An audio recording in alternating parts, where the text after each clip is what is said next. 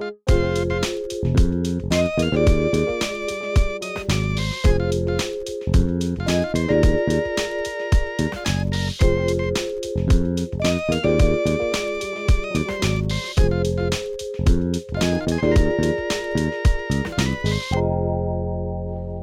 chapter 8. We talked last week, looking at chapter 7. Israel, they crossed over they crossed over the Jordan. They went and they took Jericho just by screaming at it. And then they got a little bit confident and only sent a few guys into a city called Ai.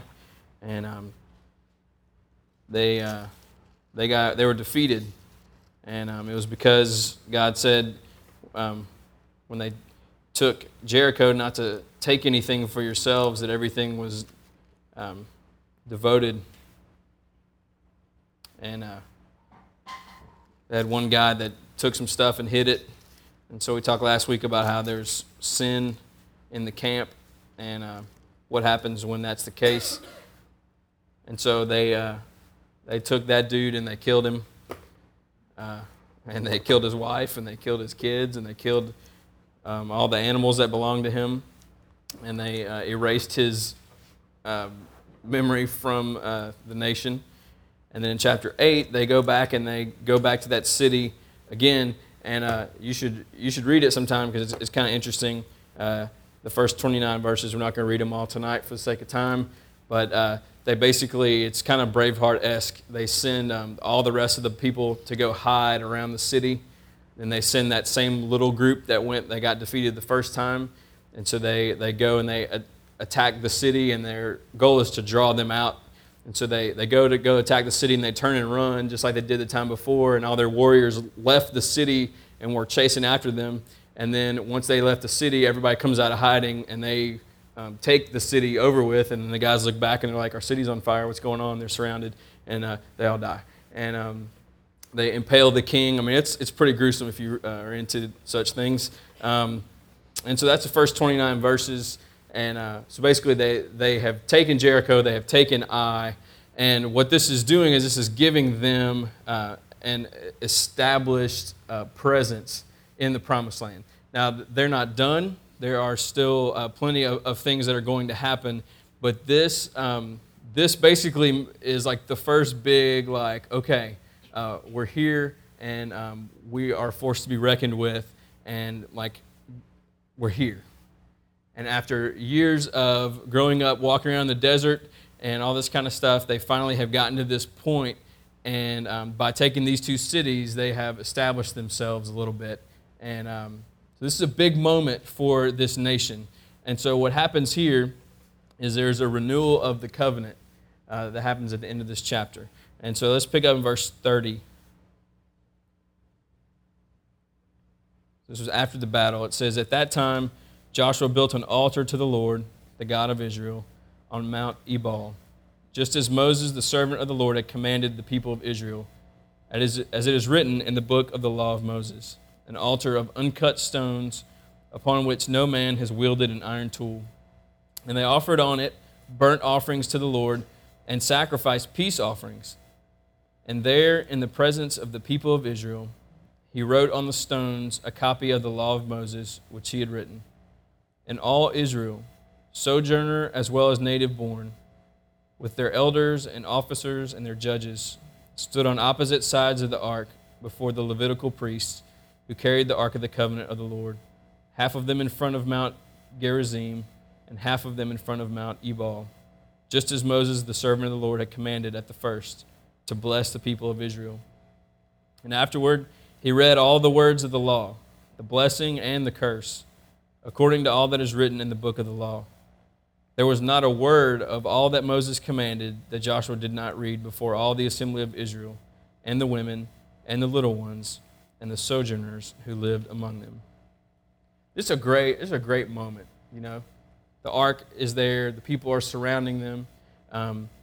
Just a really big deal. And Joshua gets up and he reads all this, everything that Moses had told them, and they etched it into these stones, just like he said. And this is a giant moment because this is kind of the culmination of all these things about their identity that's come together.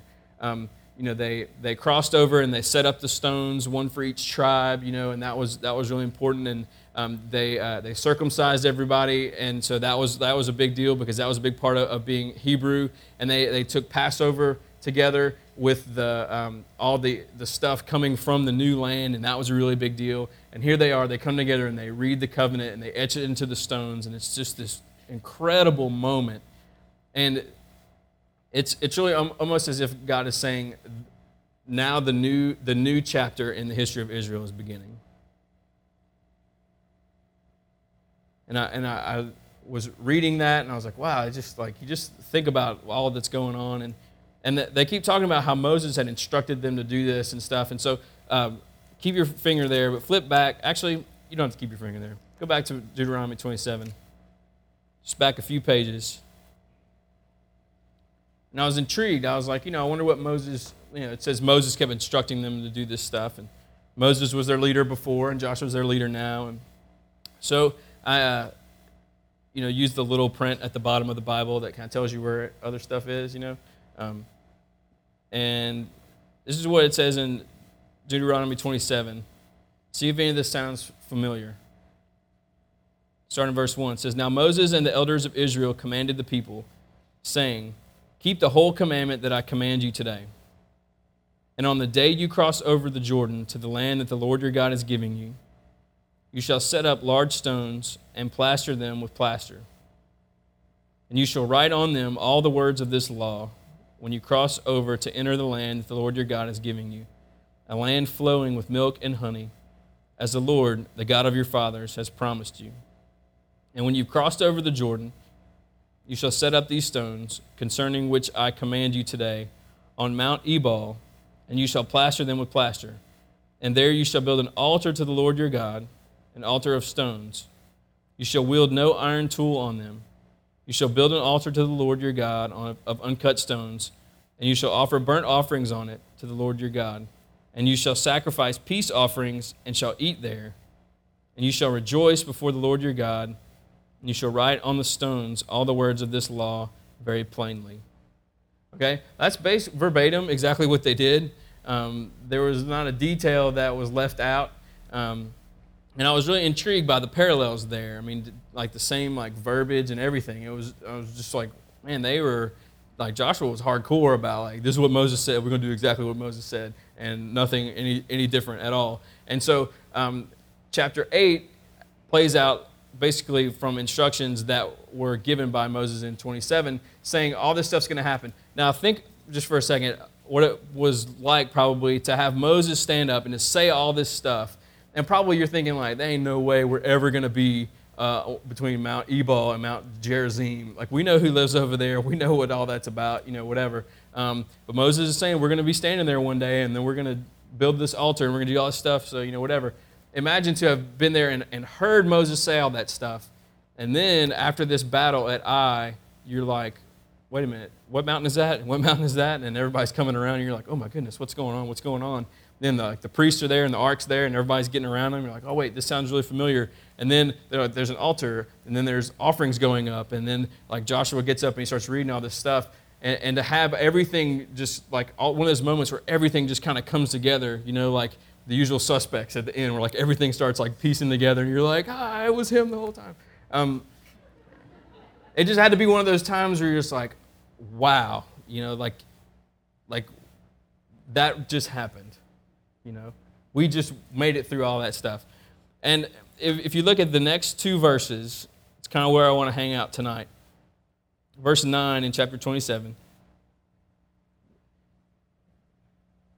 If you keep reading, you see all the stuff that he described, the blessing and the curse, and you see what all that stuff's about here in Deuteronomy. Look at 9 and 10. It says, Then Moses and the Levitical priests said to all Israel, Keep silence and hear, O Israel. This day you have become the people of the Lord your God.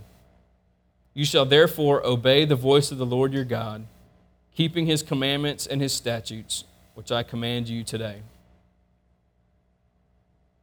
Huge moment. saying when they're standing there and they're in this valley and they've gotten to this point, and Joshua gets up and he does all this stuff, today you have become the people of God.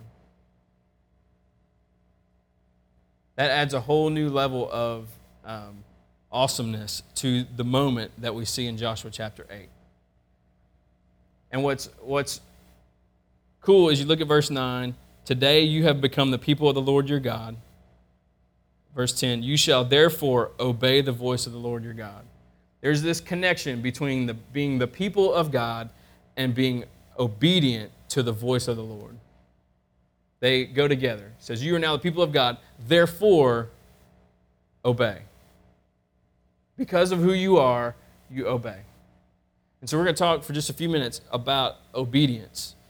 And I was thinking about it, and in one sense, I think we probably all have like different like ideas when like obedience is thrown out as the sermon topic or the community group topic. We're talking about obedience. Everybody probably has different things that they think about.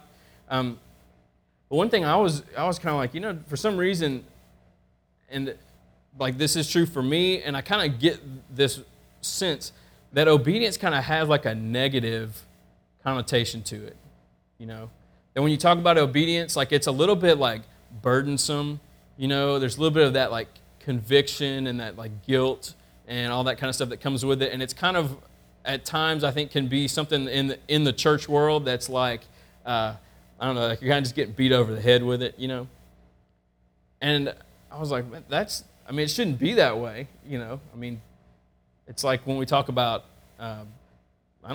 holiness. Like holiness should be, we should love to talk about holiness, but for some reason, like anytime we talk about it, it's like, I know, I'm no good at being Jesus-like, we kind of get this, whatever. And I kind of think obedience is that same way. And so I kind of started exploring just as I was kind of, the way I do sermon prep's kind of weird because I just, a lot of times it's when I'm cutting the grass. It's kind of weird.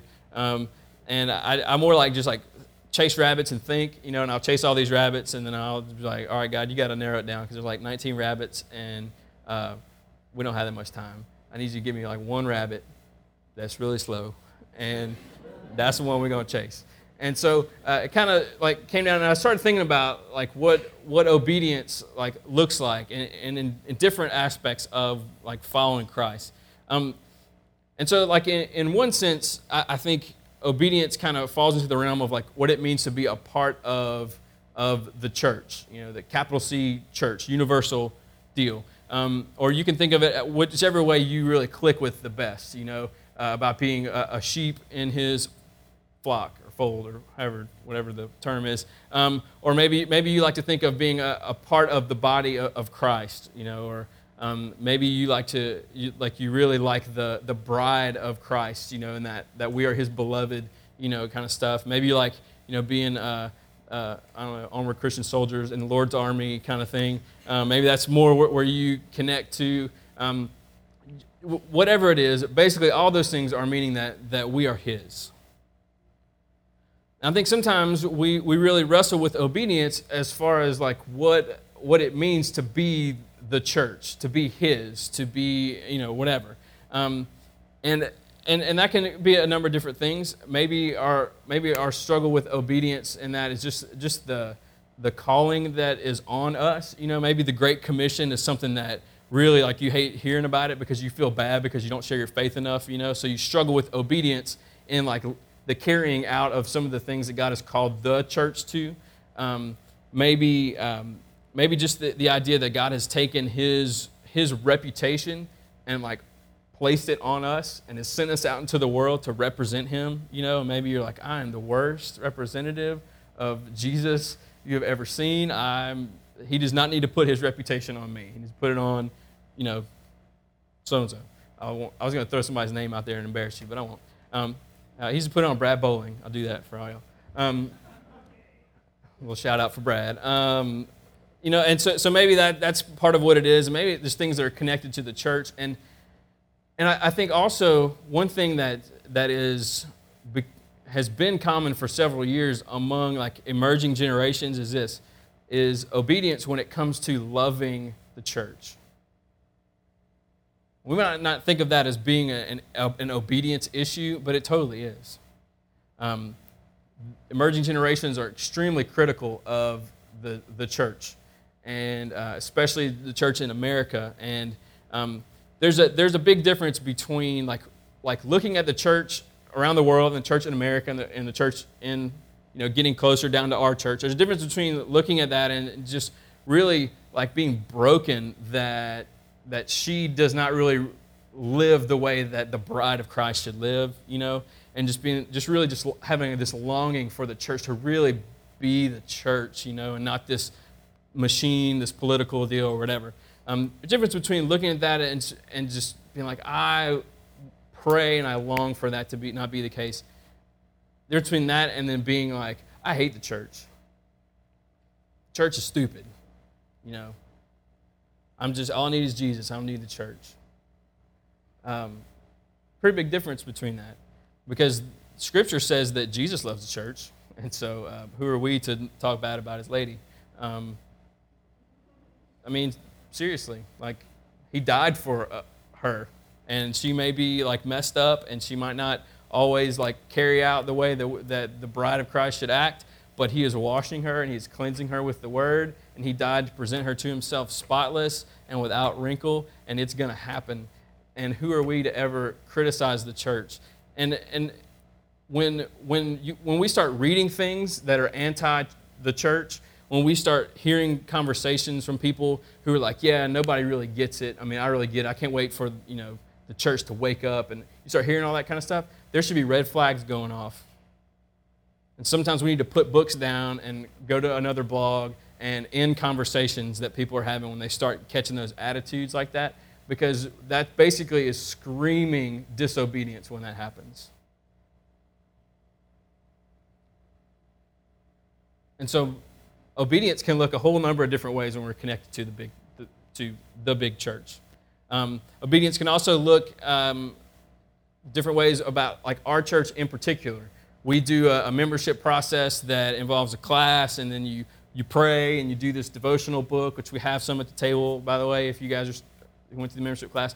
And then you pray some more, and you meet with an elder, and there's like this process that we go through. And there's this covenant that we are all like a part of, and it basically puts into this big like declaration all our commitments to the Lord and our commitments to each other and our commitments to the church.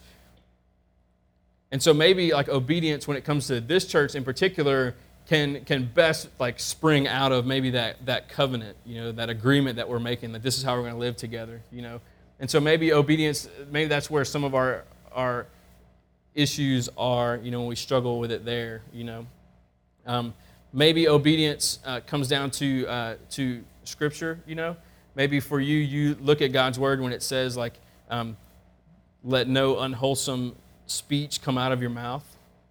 You're like, okay. Maybe when Scripture says, be holy because I am holy, maybe that's an area of obedience where you're like, yeah, I don't know. Maybe some of the jokes that we make or the things we laugh at, things we watch, you chase all that stuff. But maybe some of the stuff in Scripture is really a struggle for you to really be obedient and to bring yourself to submission to those things. Maybe obedience when it talks about handling conflict, and we go to each other and we involve Christ and all that stuff. Maybe that's some of it for you. All those things, maybe that's an area for obedience for you where you're like, I don't have issues with the church. I don't have issues with our church. But man, sometimes I read that New Testament and I'm like, there's no way my life is ever going to look like that. But I know it's supposed to, and I want to submit to God's will and what He wants, but that's a struggle in obedience for me. Or maybe obedience for you, it comes down to like the super personal stuff, the things that you really sense that God is asking you to do, telling you to do, leading you to do, whatever. The times where there's great conviction over sin, times where there is direction giving with your career or your family or like big picture stuff or money or whatever. Maybe like your biggest struggle with obedience are the things that are for you and your personal relationship with God. So obedience covers a whole spectrum of things. Big universal church, our church, Scripture, our individual lives. We could just make lists forever. And so when we talk about obedience, it's going to connect with different people different ways, especially in a room like this. And so what we need to do is we need to, like as we continue on, basically just open ourselves up to the Lord and just say, all right, we're talking about obedience tonight. What's for me? And so as we go on, you apply things to your life in the way that you know, because you know the areas where obedience is an issue. I know the areas where it is for me. And so I can either run from it while we're sitting here talking about it and while I've been prepping for this, or I can basically lay this in front of me and say everything applies to these things, you know. So I ask ahead of time that Jesus would do that. So we don't have to even pray for it. He's already doing it. I can tell. Okay. Here's the thing. We look at Joshua chapter 8. Here they are. They're at this arrival point. They have this great history ahead of them, lots of challenges, lots of stuff. This amazing history behind them, lots of ups and downs. The song we sang, that you never let go, that's completely true about Israel. The whole time that they were super obedient or completely rebellious, they were His every single moment. Every single moment they were His. And so when we look at chapter 8, we look at Deuteronomy 27, we look at what Moses says, today you've become the people of the Lord your God. You shall therefore obey the voice of the Lord. We see that connection. The thing is, they have every reason to be obedient. There's no reason that obedience should have a negative, like weighty, heavy, burdensome connotation to it. As they are there in that valley, they have every reason to be obedient. We are sitting here in this room tonight. There's not a single reason that we have to run from the Lord, to be disobedient, to shy away, to be afraid, whatever. We have every reason. And so I was just praying, asking God to show me some specific things. Let me give you three, basically, if you want to have reasons we have to be obedient that we take from their example. The first one is the faithfulness of God. You can probably predict all these, by the way, if you've been here for the last couple weeks. The faithfulness of God. Think about just the fact that Deuteronomy 27 and Joshua chapter 8 line up so perfectly. The faithfulness of God, that all throughout Israel's story, God basically says, this is what's going to happen, and then it absolutely happens, just like He said it would. Over and over and over and over again. God, He's faithful. And I think you hang around the church long enough and you hear that and it stops, it kind of just becomes one of those like things, you've heard it so many times, you don't even really process what it means. But the faithfulness of God is like one of the greatest reasons we have to be obedient. They had every reason when it came to crossing the Jordan or Jericho or whatever, they had every reason to be obedient because God is faithful. And I was thinking about the concept of faithfulness, and it just kind of settled in my heart that God is faithful to Himself. Like He's faithful to be Himself, His character, His nature. And so, we sing songs and we talk about Him being mighty to save. We talk about Him being compassionate, Him being gracious, Him being merciful, His love enduring forever, Him being good. And all these things make up this character and this nature. When we look at that in the context of obedience, like all those things about God are awesome, but the thing is, He is going to be faithful to Himself to carry those things out. All right, everybody knows Rodney? Where's Rodney? Okay. Rodney is he's one of my greatest friends in the world, and he's a little bit bigger than me, kind of built, kind of massively strong, all right? Now, I could bring Rodney up here, and I could put out my arm, and I could say, Rodney, I want you to break my arm. And he could do it. He can bend it, and if I was really gutsy, I'd have him come up here and show you that he can bend it. He can take your arm and bend it a little bit, and it kind of freaks you out, kind of makes you go cold sweat for a second. But he can do that. And so I could bring him up here and I could say, break my arm. And do you think he'd break my arm? No. I could offer him everybody's bank account in this room, and do you think he'd break my arm? No. All right, maybe. No. He's got a big smile on his face. I better change my illustration. There's not a thing that I could do to get Rodney to intentionally break my arm. Why? Because that's not his character. That's not his nature. He's just not going to do that. He's faithful to himself. He's faithful to be himself. And when it comes to God, we have all these things about God that we know and we believe to be true, and we sing songs about it. But we have to remember that not only are those things all true, and are they all like holy versions of all that stuff, like he's not just gracious, he's gracious out of his holiness. So he's perfectly gracious. We're gracious with each other, but there's a lot of imperfections in it, the way it carries out. There's no imperfection in God's graciousness. So he's all these things, but then he is also at the same time faithful to always be that. And for there never be an exception to that. That's awesome. So why in the world would we not be obedient to a God who is faithful to always be himself? They had every reason. They had seen it. Chapter 27, Joshua 8, he said this is what's going to happen, and he said it through Moses, this is what you're going to do. And here they are standing there, and it's happening right before their eyes. I mean, they should have just hit the floor, crying and screaming and being like, I can't believe this is happening. And that's what I love about worship services, is so often we come together and you start singing these songs, you're like, I cannot believe that I'm singing this, and that what I'm singing is true for me all the time. And so obedience in the different areas of life, that we have every reason to be obedient because he is faithful to be himself always. Second thing that we see is the power of God. And the thing about the power of God is that God he's not powerful from far away. And I really, really dig that about him.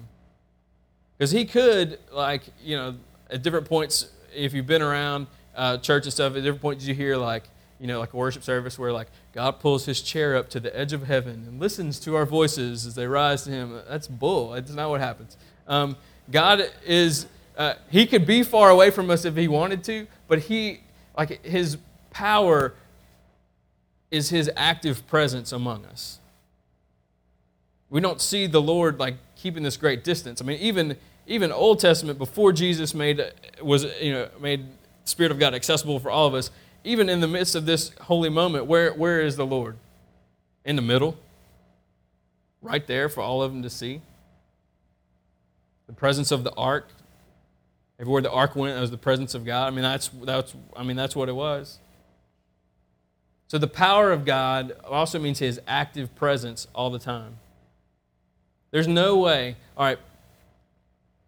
They go to Jericho, and Joshua says, we're going to march around the city, and then we're going to go back to the camp. And they do that for 6 days. On the seventh day, they march around it 7 times, and Joshua said, when you hear the loud trumpets, everybody shout, and the walls are going to fall down.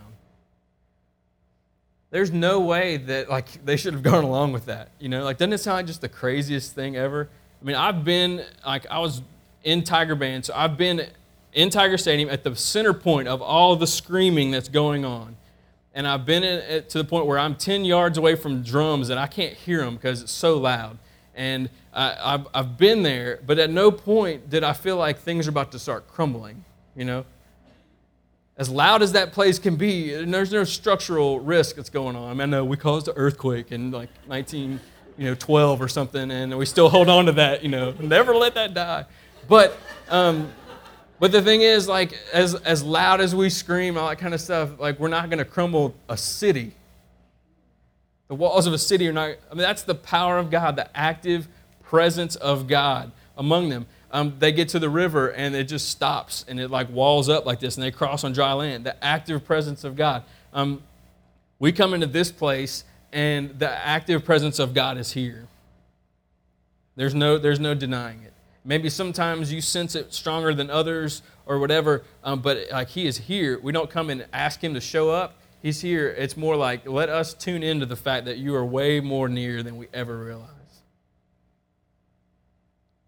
And so the power of God is another reason for us to be obedient. Because a lot of times when we're not obedient, it's because I think we really are like, yeah, I'm not sure if I step out in faith in this, and I do this and I'm obedient, I'm not really sure like God can do that. We might not always like verbalize it that way. We might not write on a prayer request, I don't think God can do this, but isn't that like kind of in the back of your mind sometimes? Because we're control freaks, We have every reason to be obedient because the power of God is actively at work in our lives because He's with us all the time.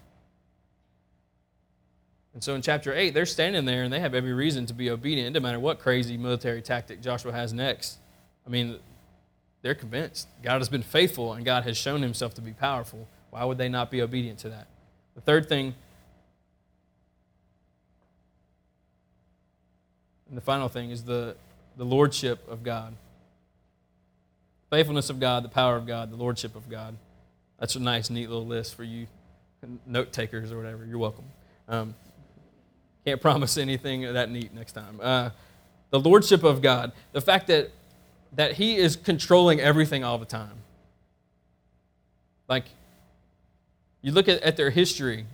You go back to the walls of Jericho falling down. I mean, He's kind of controlling things. He's Lord over everything that's going on. There's not one point in the story where not only like has He been faithful with them and He's shown His power with like these miracles and stuff, but like He's just controlling stuff. Like He holds everything together all the time. And so Israel they get to these points where they're marching into certain death. Certainly we're all going to die if we do this, but they march into it. Why? Because God's up there and He's moving things around. One of my favorite stories in the Old Testament is they go to this battle and there's 3 armies coming to kill them, and they go into it anyway and they get there and everybody's dead because they all got like freaked out and all killed each other. Like, you tell me God's not up there like moving the checkers around, like He knows what's going on. And in our lives, I don't know why we sometimes think, or maybe it's just me, but why that, but if I do this, then this might happen, this might happen, this might happen. And it's like, well, why is God going to call you to do something that's going to be completely destructive and go against His will and it's bad for His name and whatever, Like, what's more honoring and glorifying and what shines brighter on Him than us stepping faithfully into the things He's calling us to? Whether it's in the church or it's living out Scripture or it's the stuff He's calling us to personally or whatever. And so because He is Lord over all and because He is powerfully working within us and all our circumstances and because He's always faithful to Himself, we have every reason to be obedient.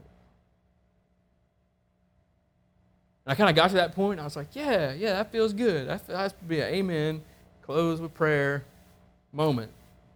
I was like, yeah, but I still feel like obedience, like this heavy, like my brow comes down, I started really thinking through it and praying through it, and I was like, Lord, why is that the case for me? And I don't want to get up here and just talk about, well, this is what I learned, so this is what you have to learn. But I think sometimes that's kind of how it works in the role that I play. This is what I figured out. Obedience is burdensome when things are all about me. When I know what He's calling me to and I sense where He's leading me, and I look at that and I play out all the scenarios. If I do this or if I start doing this and this is going to happen this, I line up all my dominoes and all that kind of stuff, and I know, quote unquote, that what's going to happen or whatever. And I go into this mode of being like, well, how's that going to affect me and what about this? And it's going to be weird, it's going to be uncomfortable, I'm not really sure, and this and this and this. And when the things God's calling us to, when those things are all about us, guess what? Obedience is burdensome and heavy, and it's a task. But when obedience is all about Him, it's not that it's easy, because there's nothing easy about denying ourselves and taking up our cross daily and following Him. Nothing easy about that. But when obedience is about Him, it's natural. It's completely natural. It's all about Him. We're like, He is faithful, He is powerful, He is actively present, He is Lord over all. It is natural for me to step into this. Turn with me, if you will, to 1 Peter chapter 2. I'm going to close with this.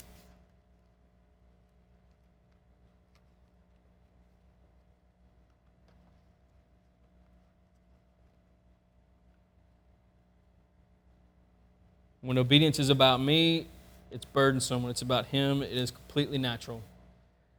And Moses connects the dot between, all right, you are now the people of God, therefore you will obey the voice of the Lord. 1 Peter chapter 2, verse 9. This is what is true of you and I who are in Christ. But you are a chosen race, a royal priesthood, a holy nation, a people for his own possession, that you may proclaim the excellencies of him who called you out of darkness into his marvelous light. Once you were not a people, but now you are God's people. Once you had not received mercy, but now you have received mercy.